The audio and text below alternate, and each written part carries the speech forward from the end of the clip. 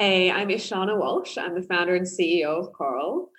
Femtech to me is actually paying attention to all of the marginalized minority groups in our society and innovating for them. It's crazy that women are considered marginalized and minority as the majority of the population, and it's finally time for us to give us the attention that we deserve. Welcome to Femtech Focus with Dr. Brittany Barreto, exploring the past, present, and future of women's health and wellness.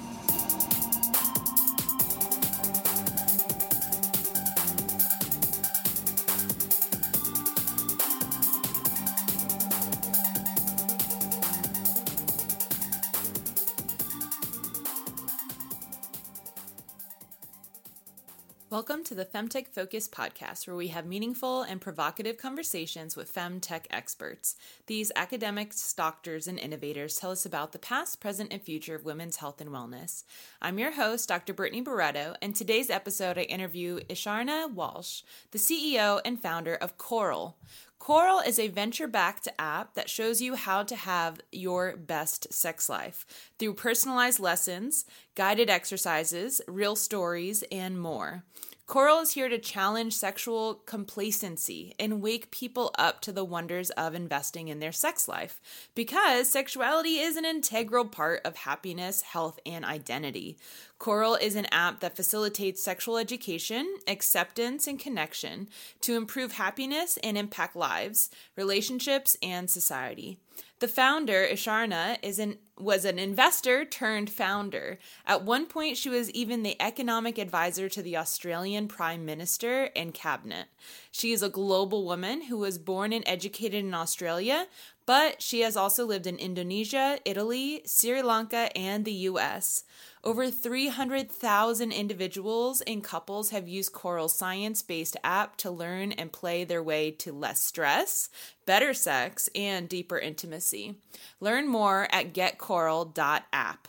But y'all know, fem fans, I work hard to get you discounts and promos, so here's yours. Our listeners get a 20% membership discount. Go to trycoral.app/podcast and get 20% off your membership. That's trycoral.app/podcast and get 20% off your membership. Enjoy the episode. Hey, Ishana, how are you? Welcome to the show. Hey, thank you so much for having me. Really nice to be here. Absolutely. You just said that you're in Australia. Correct. Yes, I'm actually half Sri Lankan, half Australian, and I've been here during the pandemic. Oh my goodness. Is that normally where you live, or did you kind of get stuck there? So I usually live in LA. The team is in California. The business is in California. But COVID craziness. My mum actually was a bit sick at the start of the pandemic. She's okay now, but I came back to look after her, and then everything went crazy. So it just ended up staying. Oh my goodness. I mean, I guess sorry, hold on 1 second. I'll just cut this out. There we go. That's okay.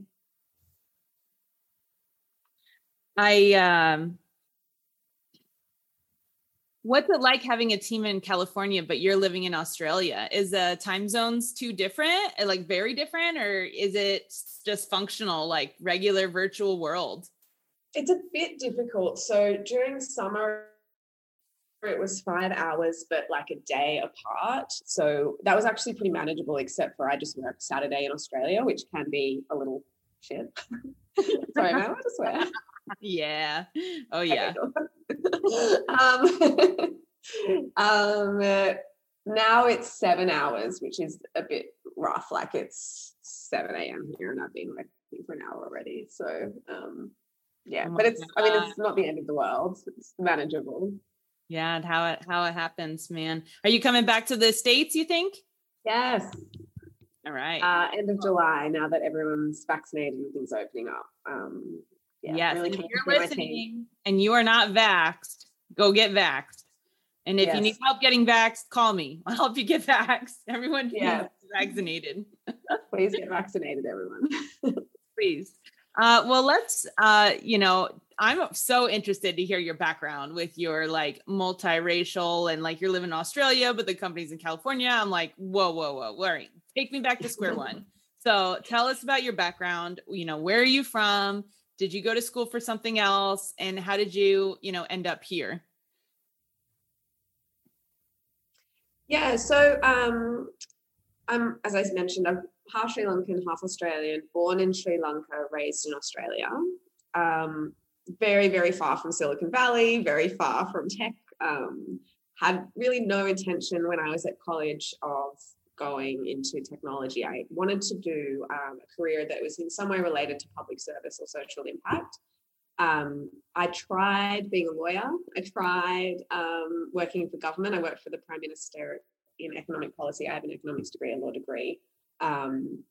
Recognized that maybe those environments weren't the best for me. So I was really curious about business and the opportunity to use business as a force for social change. And that was really the driving force for me through my mid-20s, late 20s. And that's what led me to tech. So I was just really fascinated by how technology was shaping the way we interact with the world and each other. So through sort of a circuitous path, I got from law, economics to tech, worked for a technology company as a director of operations and then as a venture capitalist at a fund in LA before founding Coral. Ooh, I really relate to that story. I was doing my PhD in a laboratory and said, oh my gosh, I have way too much personality to work in the sterile lab my whole life. What the heck am I going to do? Right. And entrepreneurship is a great place for people who don't like, that we like variety. We like surprises. Usually we are people who are like, please don't put more rules on me. Move fast. Yes, definitely. Yeah. Well, what was your PhD in? Just genetics. Yeah. Cool. Crazy nerd here. For those watching on YouTube, got my DNA tattoo on my bicep, like nerd to the top. Really nerdy. Well, how did you get into femtech? When did you first hear about it? So essentially, I founded Coral out of this really deep desire to alleviate suffering, essentially. Like it was like so many people struggling in relation to sex and intimacy, and I believed that I could create something that would really help. So it wasn't necessarily like, hey, I want to build a femtech business and like what's around. It was more like I saw this huge problem that actually is worse generally for women, and then build a business around that. Mm-hmm. Was it a problem? I mean, you don't have to share this, but was it a problem for you or like your friends or? Yeah, of course. Yeah. So happy to share. I got to sort of 26, 27 and realized I was in a long-term relationship that I had no idea how to talk about sex. I had no idea what was normal. We had hit that inevitable place where like you just don't want to have sex as much as you used to. And we had no idea what to do about it. And now with the education and knowledge and sort of experience that I've had since then, I recognize, oh my God, that is so normal. And there are so many things that you can do about it. Yeah. But at that time I was completely clueless. And it was that journey of sort of unpacking that in myself that led to the foundation of understanding that then meant that I started the business, because I was like, this is crazy that so many people feel this way. And like, we don't do anything to change it. Yeah. And you 26, beautiful, attractive, like multi, and it's like, how is my sex life not on fire right now? Right. Is that kind of how you felt? Actually, it was more, how do I say this? It's like emotionally devastating in a way, because, it was more around like shame, not understanding if there was something wrong with me, not understanding if there was something wrong with my relationship, like more around, this was someone that I deeply loved and we weren't connecting in a way that was foundational for our relationship, but I didn't have the tools or the language to navigate that.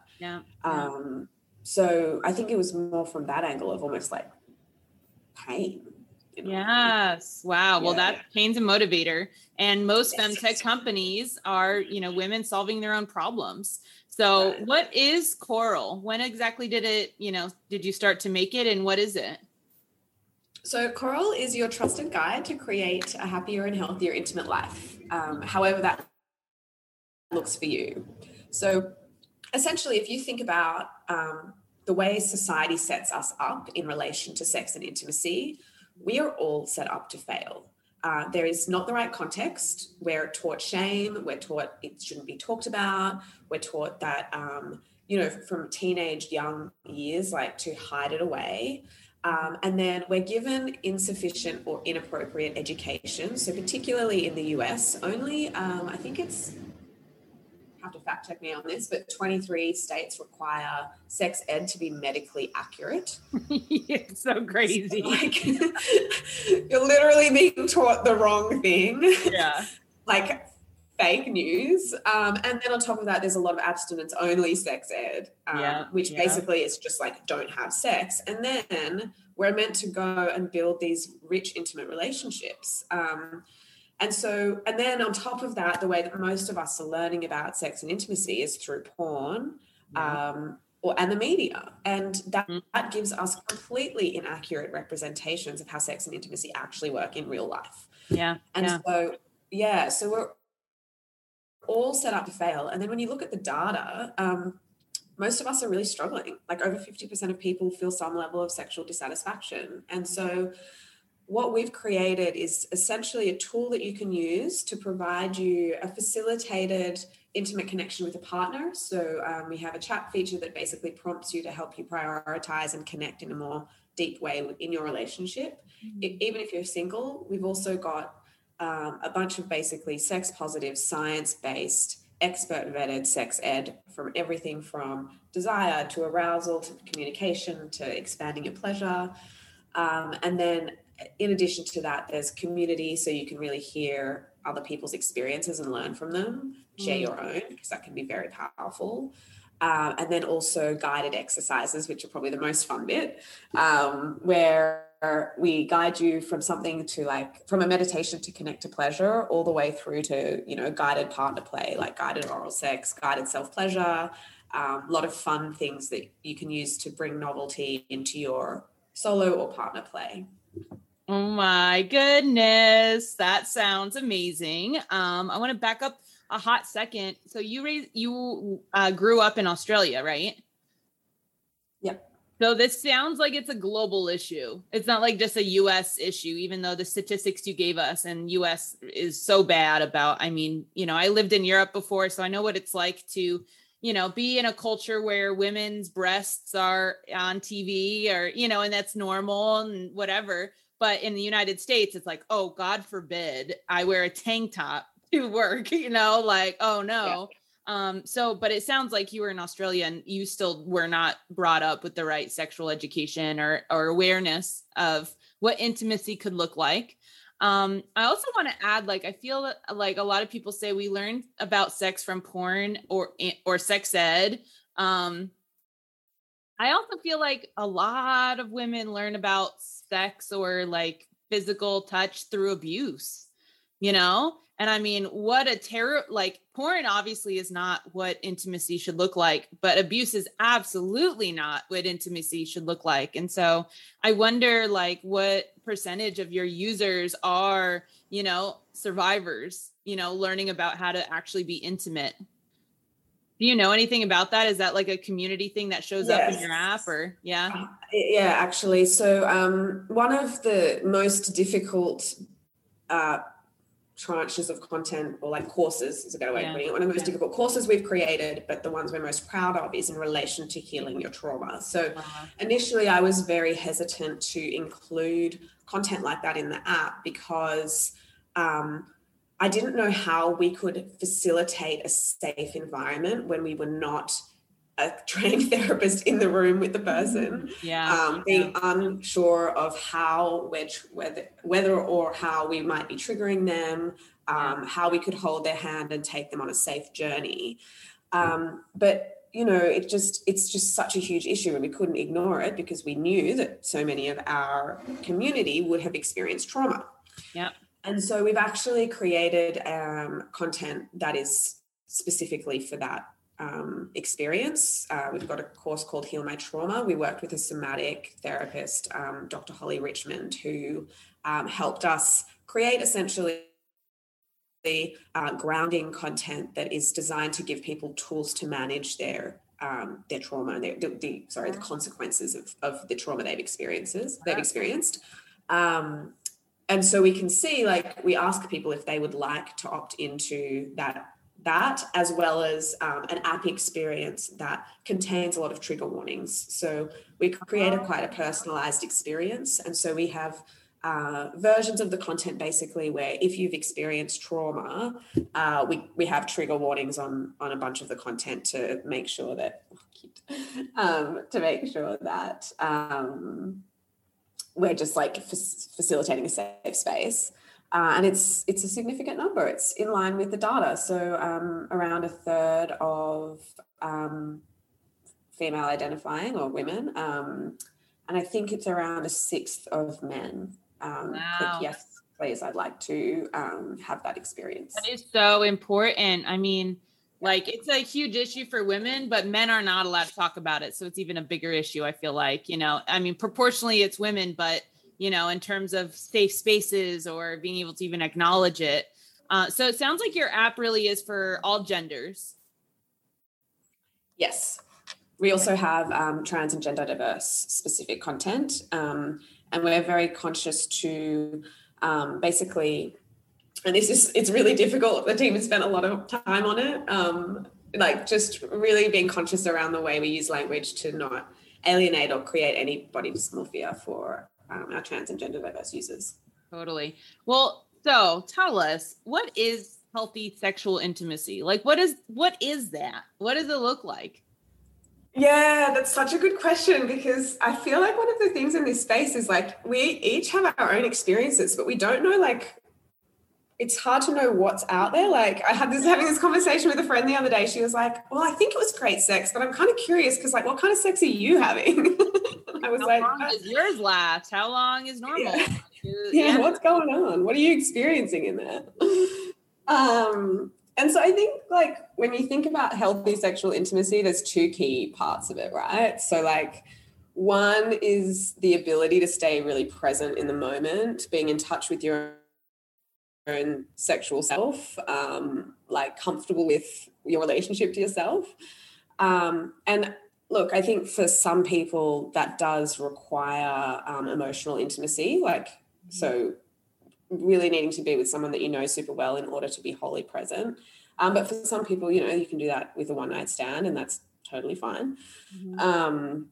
And then I think the other really key part of real intimacy is the ability to explore a wide range of dynamics with yourself or with a partner without self-judgment. So, like, comfort in yourself, being able to sort of express yourself sexually without having to conform to what you've been told to want.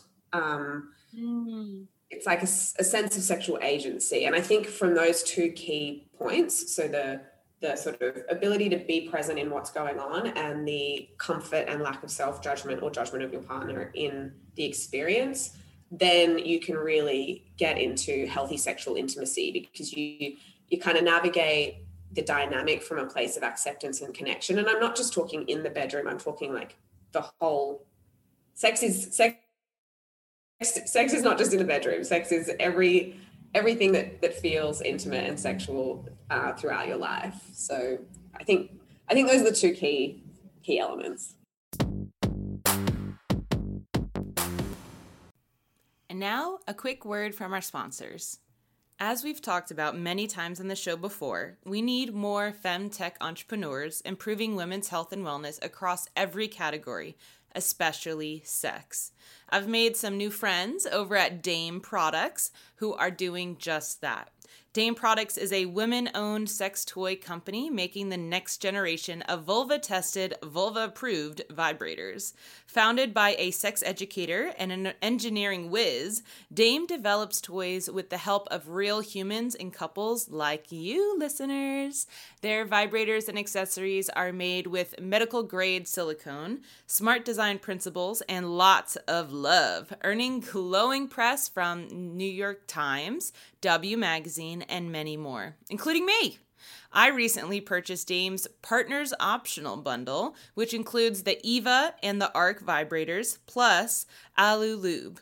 I used to sell sex toys in college and have never seen a design like theirs. The Eva has these small little wings that tuck under the labia for a hands-free experience. Also, their lube bottle comes with a grip slip. Think about the functionality, folks. I love it. Whether you're a couple looking for an extra boost or on a journey of self-exploration, I'm sure they'll earn a spot on your nightstand.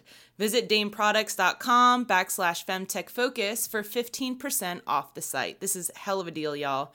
Go to dameproducts.com/femtechfocus for 15% off and see what they can bring to your bedroom and beyond. And now, back to the interview.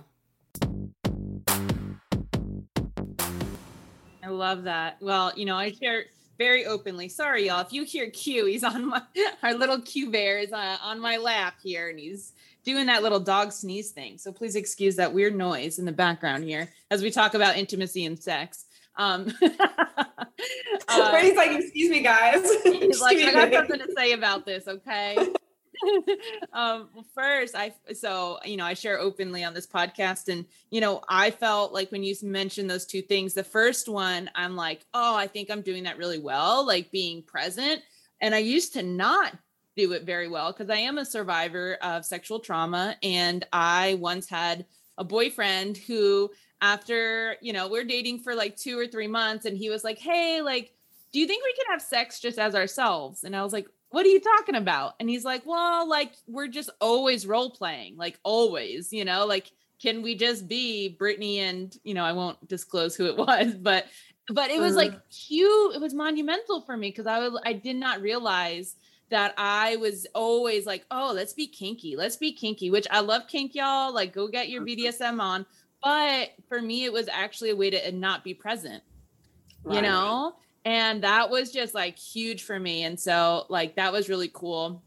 Now, on the other hand, I do think I still struggle with like being comfortable in my body. So like, I still struggle to orgasm from oral sex. And like, that's an issue because, and I tell my partners, listen, sometimes I fake it. And like, I'm not upset about it. I just feel like it's in the flow and I do it. But like, I wish I didn't feel obligated to. Like, somewhere inside me feels like he's probably tired and like, I should probably just like get this over with or something, So I think many women or people with vulvas can definitely relate to that story. Yeah. You're like, girl, I'm going to send you a promo code.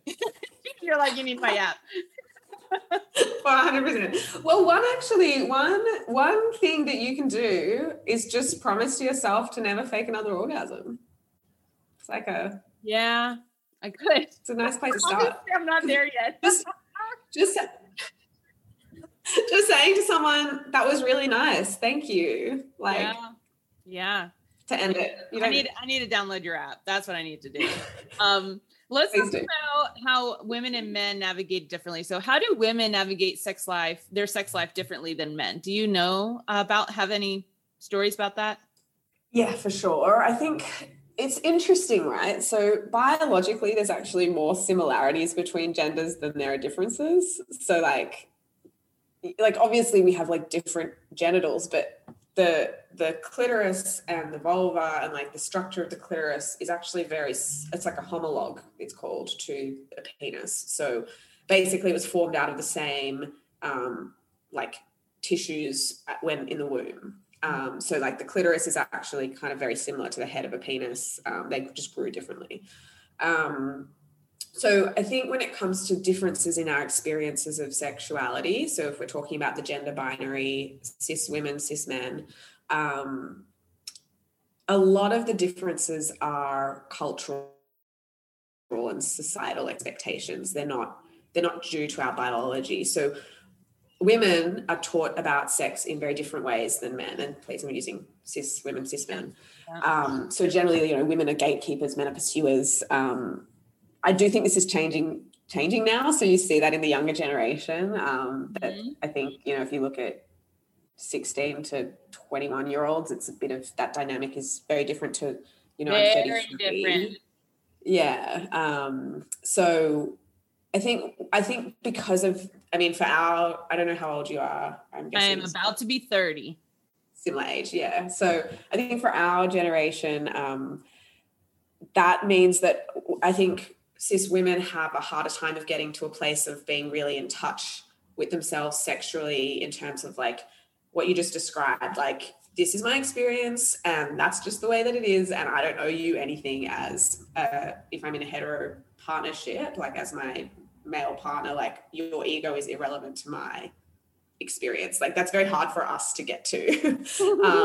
Self-judgment around self-expression, but also there's like a bunch of stuff that this doesn't serve men either, so they have a very difficult time of getting and feeling comfortable with sex being very emotional, comfortable feeling a depth of emotion around sex. So these expectations actually impact all of us, but just in really different ways. Definitely. I mean, the pressure on men is absolutely real. And us at Femtech Focus, we love our men, you know, like we are not anti-men here, because, you know, we know that, and I've dated men like this, that they had a lot of insecurities about how long they last or how big they were, or, you know, like all of that stuff is an issue for them. Just like women are like, I'm not skinny enough, or my booty's not big enough. And it's like, right. So men, we see you.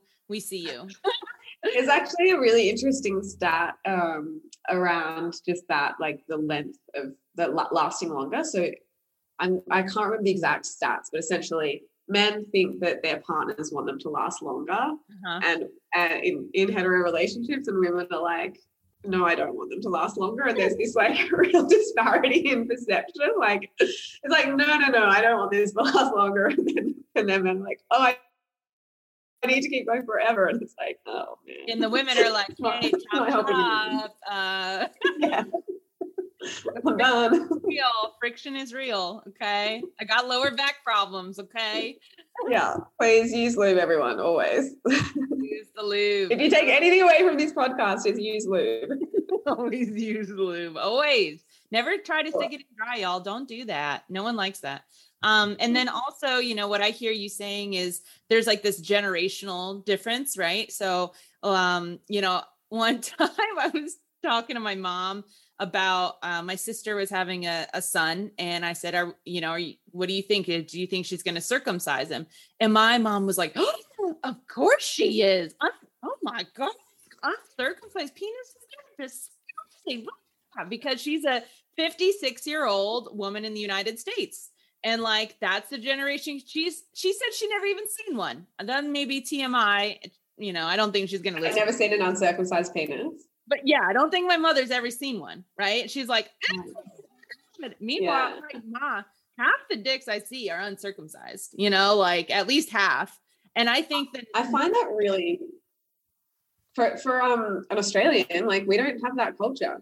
Like, I don't think many American people know this, but it was so funny because I went on exchange to Italy, and there were some American students there, and I remember the women just being so shocked that like you know, she hooked up with this woman, she hooked up with an Italian guy, and she was like, oh my God, his dick wasn't circumcised, and I was like, what? You're like, what? I mean, I don't think I've ever seen a circumcised penis at that age. Yeah. Well, I mean, it's actually, this is a whole nother episode, but I, you know, consider that genital mutilation, but we'll just put a pin in that. We'll have another episode, but, you know, and then I guess the new generation, you know, I recently met my friend, she has a 16-year-old daughter who is a demi boy, pansexual demi boy. And I was like, whoa, tell me more. What is that? You know? And so like the newer generation is just totally expanding their concept of like, what is sexuality? What is gender? Why don't put me in that box? And so I can see that that is likely going to spill over into their sex lives. And I hope that it's liberating in their sex life and doesn't complicate it, make it more, difficult for them. What do you think? Do you see any trends in terms of like age of people using your product? Yeah, so we actually, when we built Coral, I had assumed that we were speaking to an audience that was a bit more mature. So, like us or me at that point, 26 plus in a longer term relationship, generally at a point where they want to do some self-reflection and self-improvement and have felt some of the pain points that I had felt and were looking for solutions. What we're seeing though is we have a really big cohort of users, sort of 20 to 25. And I actually think that's because of porn. So, my age, probably, I'm not sure about you. So like I'm right on the cusp. Depends when your internet bandwidth got good in your hometown.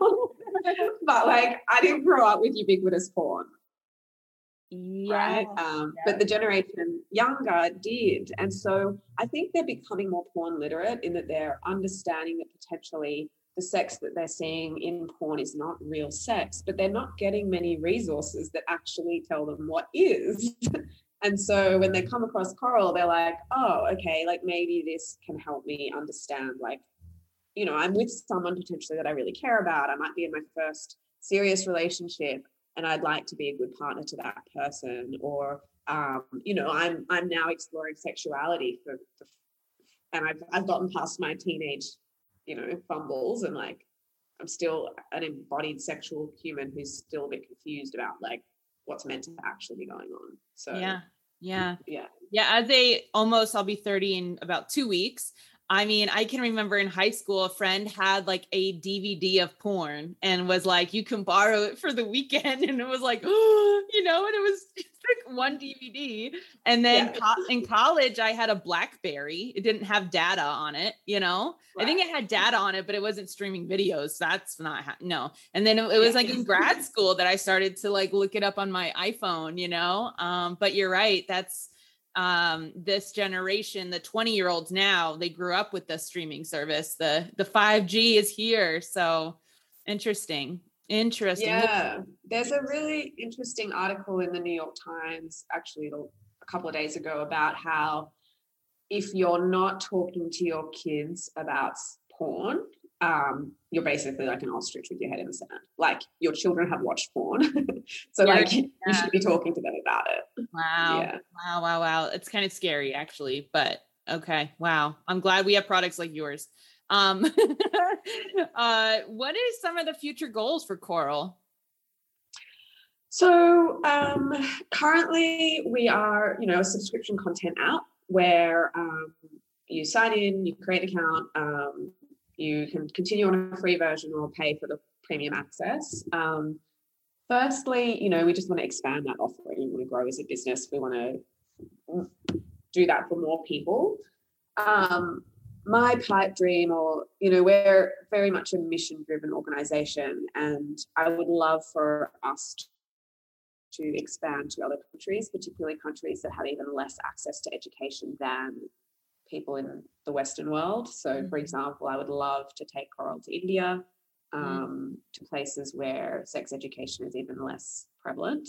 Yeah. And then continuing to expand our offering and make the product much more intelligent. So, for example, now we do offer a degree of personalization, but with more resources and a bigger team, we can make content recommendations way more intelligent.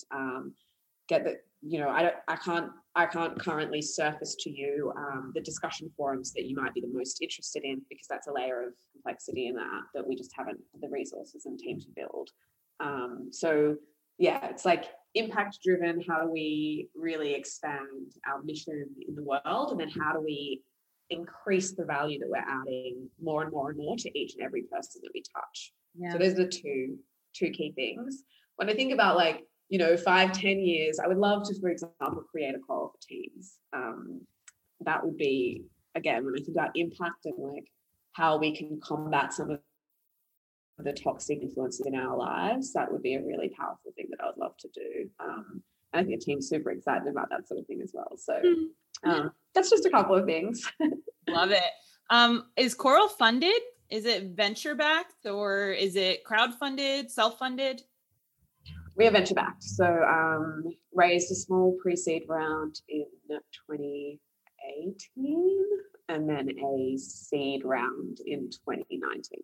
What was that like pitching a sexual wellness app? Did you find it to be like excruciating? Fundraising's hard in general. So I'm not asking you if it was hard. I'm asking, that's a given. That's yes. But did you have any unique experiences pitching this type of a product? Oh yeah, I think so. So it's interesting because I've been on the other side of the table as an investor for a year or year and a half. So, at least I went into that process kind of equipped with a bit of understanding of like what I needed to say. And, like for any entrepreneurs out there, like if you want venture funding, you have to be pitching $1 billion idea, like end of story. If you can't articulate how your business can get there, then don't even bother. It's a waste of your time. So like, I knew that sort of stuff going in, and I have to say for female founders particularly, like we struggle to do that because we struggle to say we have that like rapacious ambition, but you have to carry that energy into that fundraise process. So yeah, I felt strong there. The difficulty is, 95% of venture capitalists are white men. Yeah. 40%, by the way, which people don't talk about, went to Harvard and Stanford. So if you think about that, yeah, it's crazy. Oh my God. I didn't know that statistic. Just the extent of the privilege and like, think about who they fund. They fund their friends, right? So like, I'm a brown female founder from Australia. So I'm not quite their pattern match of success. But I think the difficulty is with anyone pitching a sexuality related business, and like I'm here to help anyone if you want to talk about it, is around like how you navigate the inherent emotions that you're going to bring up in the person that you're pitching to. So if that person is having personal issues with their wife, or like there's some other sensitivity, maybe they have experienced trauma, like there might be something in that dynamics of the emotions that is you're touching on a lot of personal things that you're not sure how to navigate during a conversation about business. So that was definitely a sensitivity and a nuance that was I didn't realize that I would have to navigate going in, that became very apparent through the process.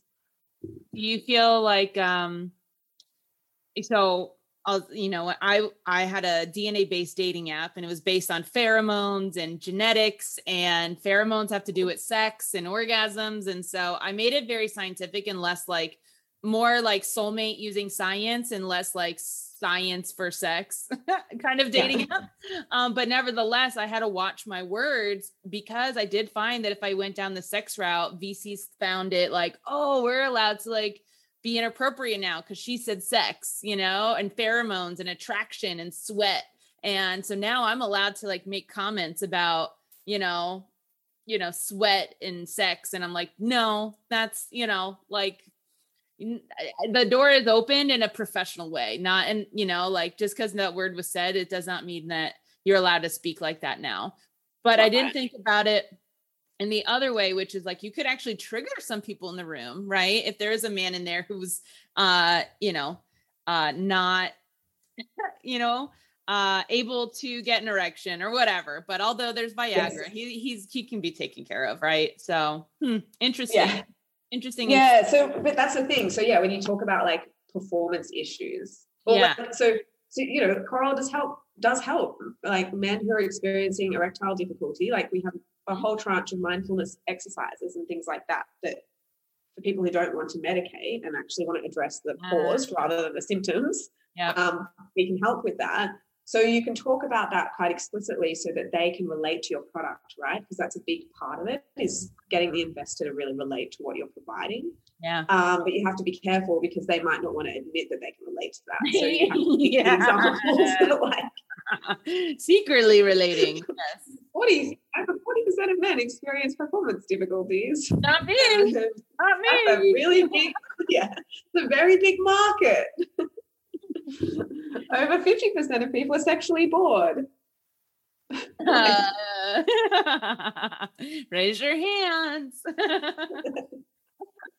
But actually, that's a dynamic that, again, for any entrepreneurs who are listening, like, you know, and I think I have to be tactical about this for the next round of funding, like thinking about, is this a fund where the partner who decides that you're a good investment has to go back to their partner group and advocate for your product and get consensus from their partner group? Because if they're advocating for your kind of product in that setting, it's like another hurdle for them. That's right. Oh my God. Yes. Thank you for saying that. Yeah. Because, all right. So y'all listen up, listen to this. Okay.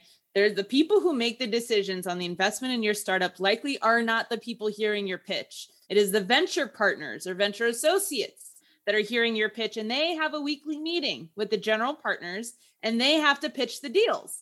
And if we only have men in the room and we have a femtech company that's doing incontinence and the product has to go between your labias and the general partners say, what's a labia? Like, that's why I think there are just like so many layers that of barriers to getting funding for women's health. And that is one of them, is that the person who you need an advocate inside the VC fund that's can say, this is what a woman's vulva is, and this is why it's needed, and not be like, oh God, I'm so embarrassed, I'm not going to pitch it. You know, I'm just going to pass because I don't know, or I'm embarrassed, or my boss is inappropriate and I don't want to say the word vagina because he's going to make some joke or something, right? And so I'm so excited for, obviously I'm getting super pumped out right now.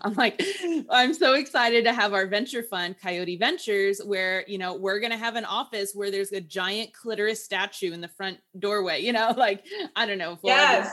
You know, like when we're like $100 million fund, we'll get an office with the statue, but you know, it's going to be an office space where we talk about this thing every single day. And it's like not an issue. Right. And there are so few spaces like there really are. When I think about that seed raise, like, oh my God. Yeah.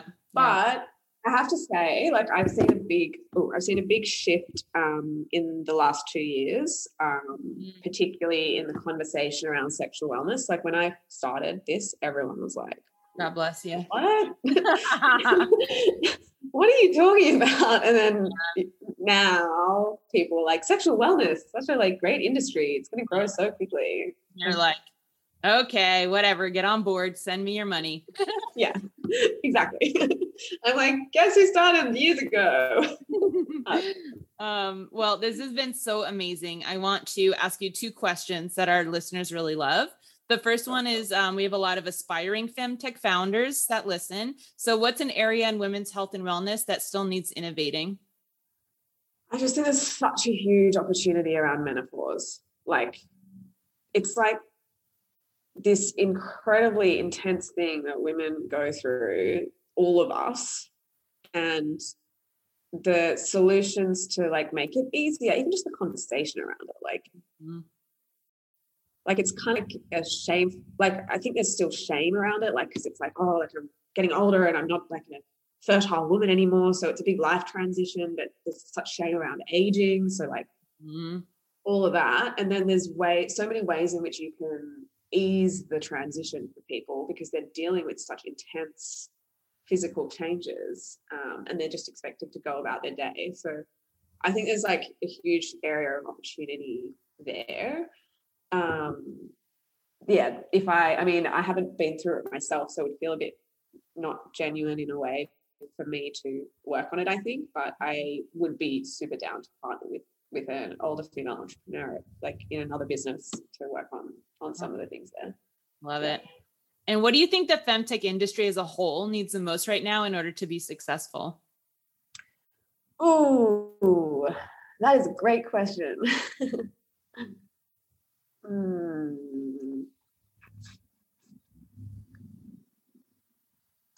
This is kind of a like frustrating answer, but this is something that I personally experienced myself.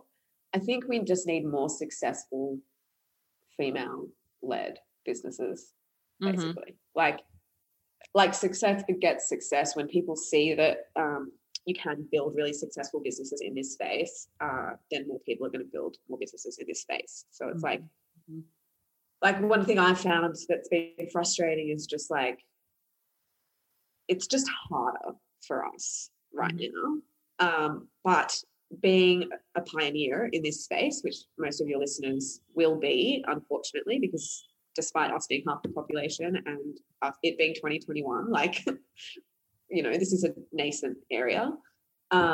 It's just harder for us. But it being harder for us will make it easier for the people that are coming up behind us, right? Like later in time. So it's just going to be more women like your listeners going for it, building successful businesses, and then that will help the next wave of entrepreneurs after them.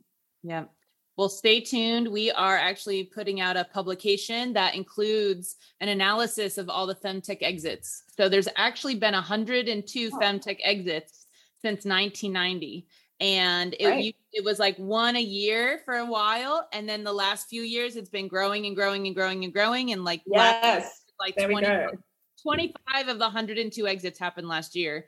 And so we have, there's definitely a PR issue where like, why doesn't everyone know about this? PitchBook only shows 50 of the 102. Like, what's happening there? But yeah, you're right. How did you get that data? Femtech girl. Good on you. That's awesome. A lot of reading articles and just putting it into a Google Sheet until I realized my Google Sheet was better than PitchBook. And I was like, damn, we need to publish this. So hopefully that's out by the time this episode airs. So y'all go to femtechfocus.org and click the resource tab to see this database. It's super dope. And we need to share it. We need to share it because that is the data that hopefully, if someone at the VC fund doesn't want to say the word vagina, they can say unicorn instead, because we've had 4 unicorns at least. So that's what'll move us forward. I love it. Well, this has been so awesome. Thanks so much for all of you do. Thank you so much for, spending a little time with me so early in the morning to be talking about, orgasms and all these things. Well, thank you for all the work that you do. It's really, really great. I really appreciate it. Love it. Pleasure. So nice to spend some time with you as well.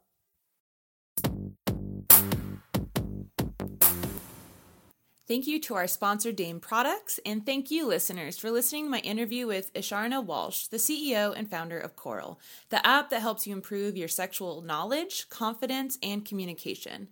If you are a couple or individual wanting to deepen your connection with science-backed methodology, then go to getcoral.app to learn more. When you're ready to sign up, go to trycoral.app/podcast to access a 20% discount off your membership. That's trycoral.app/podcast for 20% off. Alrighty, Fem fans, be sure to give the show a 5-star review, share it with a friend, join our virtual community at femtechfocus.org, and join the thousands of other femtech founders, investors, and mentors advancing women's health. While in the virtual community, sign up to be a FemPro member for only $10 a month and get access to the Femtech Institute. That's a library of femtech and startup lessons that are sure to help you advance your company and teach you more about the femtech industry. Keep an eye out for our monthly Femtech book club and subscribe to our newsletter. Last but not least, please consider setting up a recurring donation to Femtech Focus. We're a 501c3 nonprofit and rely on your donations to operate. Okay, Fem fans, until next time, keep innovating because improving women's health and wellness improves everyone's health and wellness.